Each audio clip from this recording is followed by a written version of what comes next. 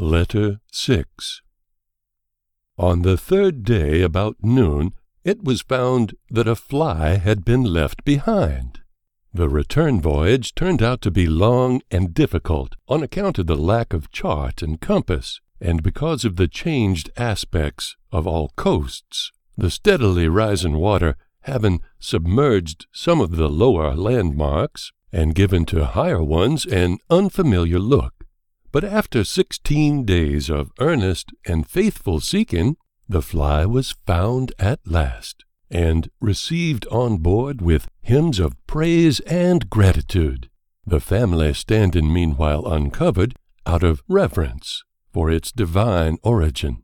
It was weary and worn, and had suffered somewhat from the weather, but was otherwise in good estate. Men and their families had died of hunger on barren mountain tops, but it had not lacked for food, the multitudinous corpses furnishing it in rank and rotten richness. Thus was the sacred bird providentially preserved. Providentially, that is the word, for the fly had not been left behind by accident. No, the hand of Providence was in it. There are no accidents. All things that happen for a purpose. They are foreseen from the beginning of time. They are ordained from the beginning of time. From the dawn of creation, the Lord had foreseen that Noah, being alarmed and confused by the invasion of the prodigious brevet fossils, would prematurely fly to sea unprovided with a certain invaluable disease. He would have all the other diseases, and could distribute them among the new races of men as they appeared in the world, but he would lack one of the very best, typhoid fever, a malady which, when the circumstances are especially favorable, is able to utterly wreck a patient without killing him, for it can restore him to his feet with a long life in him, and yet deaf, dumb, blind, crippled, and idiotic. The housefly is its main disseminator, and is more competent and more calamitously effective than all the other distributors of the dreaded scourge put together. And so, by foreordination from the beginning of time, this fly was left behind to seek out a typhoid corpse, and feed upon its corruptions, and guam its legs with the germs, and transmit them to the repeopled world for permanent business. From that one housefly, in the ages that have since elapsed, billions of sick beds have been stocked, billions of wrecked bodies sent tottering about the earth, and billions of cemeteries recruited with the dead. It is most difficult to understand the disposition of the Bible God. It is such a confusion of contradictions, of watery instabilities and iron firmnesses, of goody-goody abstract morals made out of words, and concreted hell-born ones made out of acts, of fleeting kindnesses, repented of in permanent malignities. However, when after much puzzling you get at the key to his disposition, you do at last arrive at a sort of understanding of it. With a most quaint and juvenile and astonishing frankness, he has furnished that key himself. It is jealousy. I expect that to take your breath away. You are aware, for I have already told you in an earlier letter, that among human beings, jealousy ranks distinctly as a weakness, a trademark of small minds, a property of all small minds, yet a property which even the smallest is ashamed of, and when accused of its possession will lionly deny it and resent the accusation as an insult. Jealousy. Do not forget it. Keep it in mind. It is the key. With it you will come to partly understand God as we go along. Without it, nobody can understand Him. As I have said, He has openly held up this treasonous key Himself for all to see. He says naively, outspokenly, and without suggestion of embarrassment, I, the Lord thy God, am a jealous God. You see, it is only another way of saying, I, the Lord thy God, am a small God, a small god and fretful about small things. He was given a warning. He could not bear the thought of any other god getting some of the Sunday compliments of this comical little human race. He wanted all of them for himself. He valued them. To him they were riches, just as tin money is to a Zulu. But wait, I am not fair. I am misrepresenting him. Prejudice is beguiling me into saying what is not true. He did not say he wanted all of the adulations. He said nothing about not being willing to share them with his fellow gods. What he said was, "Thou shalt have no other gods before me." It is quite a different thing, and puts him in a much better light, I confess it. There was an abundance of gods. The woods were full of them, as the saying is, and all he demanded was that he should be ranked as high as the others, not above any of them, but not below any of them. He was willing that they should fertilize earthly virgins, but not on any better terms than he could have for himself in his turn. He wanted to be held their equal. This he insisted upon, and in the clearest language, he would have no other gods before him. They could march abreast with him, but none of them could head the procession, and he did not claim the right to head it himself. Do you think he was able to stick to that upright and creditable position? No. He could keep to a bad resolution forever, but he couldn't keep to a good one a month.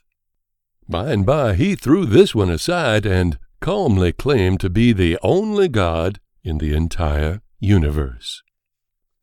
As I was saying, jealousy is the key. All through his history it is present and prominent. It is the blood and bone of his disposition. It is the basis of his character. How small a thing can wreck his composure and disorder his judgment if it touches the raw of his jealousy. And nothing warms up this trait so quickly and so surely and so exaggeratedly as a suspicion that some competition with the God trust is impending. The fear that if Adam and Eve ate of the fruit of the tree of knowledge, they would be as gods, so fired his jealousy that his reason was affected, and he could not treat those poor creatures either fairly or charitably, or even refrain from dealing cruelly and criminally with their blameless posterity. To this day his reason has never recovered from that shock. A wild nightmare of vengefulness has possessed him ever since, and he has almost bankrupted his native ingenuities in inventing pains and miseries and humiliations and heartbreaks wherewith to embitter the brief lives of Adam's descendants. Think of the diseases he has contrived for them. They are multitudinous. No book can name them all, and each one is a trap set for an innocent victim. The human being is a machine, an automatic machine. It is composed of thousands of complex and delicate mechanisms which perform their functions harmoniously and perfectly, in accordance with the laws devised for their governance, and over which the man himself has no authority, no mastership, no control. For each one of these thousands of mechanisms, the Creator has planned an enemy, whose office it is to harass it, pester it, persecute it, damage it, afflict it with pains and miseries and ultimate destruction. Not one has been overlooked. From cradle to grave, these enemies are always at work. They know no rest, night or day. They are an army, a besieging army, an assaulting army, an army that is alert, watchful, eager, merciless, an army that never relents, never grants a truce. It moves by squad, by company, by battalion, by regiment, by brigade, by division, by army corps. Upon occasion it masses its parts and moves upon mankind with its whole strength. It is the Creator's grand army, and he is the commander-in-chief. Along its battlefront, its grisly banners wave their legends in the face of the sun, disaster, disease, and the rest. Disease, that is the main force, the diligent force, the devastating force. It attacks the infant the moment it is born. It furnishes it one malady after another. Croup, measles, mumps, bowel troubles, teething pains, scarlet fever, and other childhood specialties.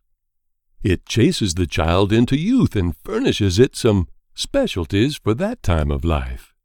It chases the youth into maturity, maturity into age, and age into the grave.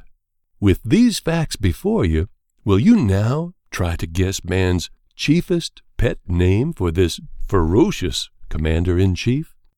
I will save you the trouble, but you must not laugh. It is our Father in heaven.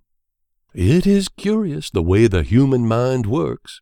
The Christian begins with this straight proposition, this definite proposition, this inflexible and uncompromising proposition. God is all-knowing and all-powerful. This being the case, nothing can happen without His knowing beforehand that it is going to happen. Nothing happens without His permission. Nothing can happen that He chooses to prevent. That is definite enough, isn't it?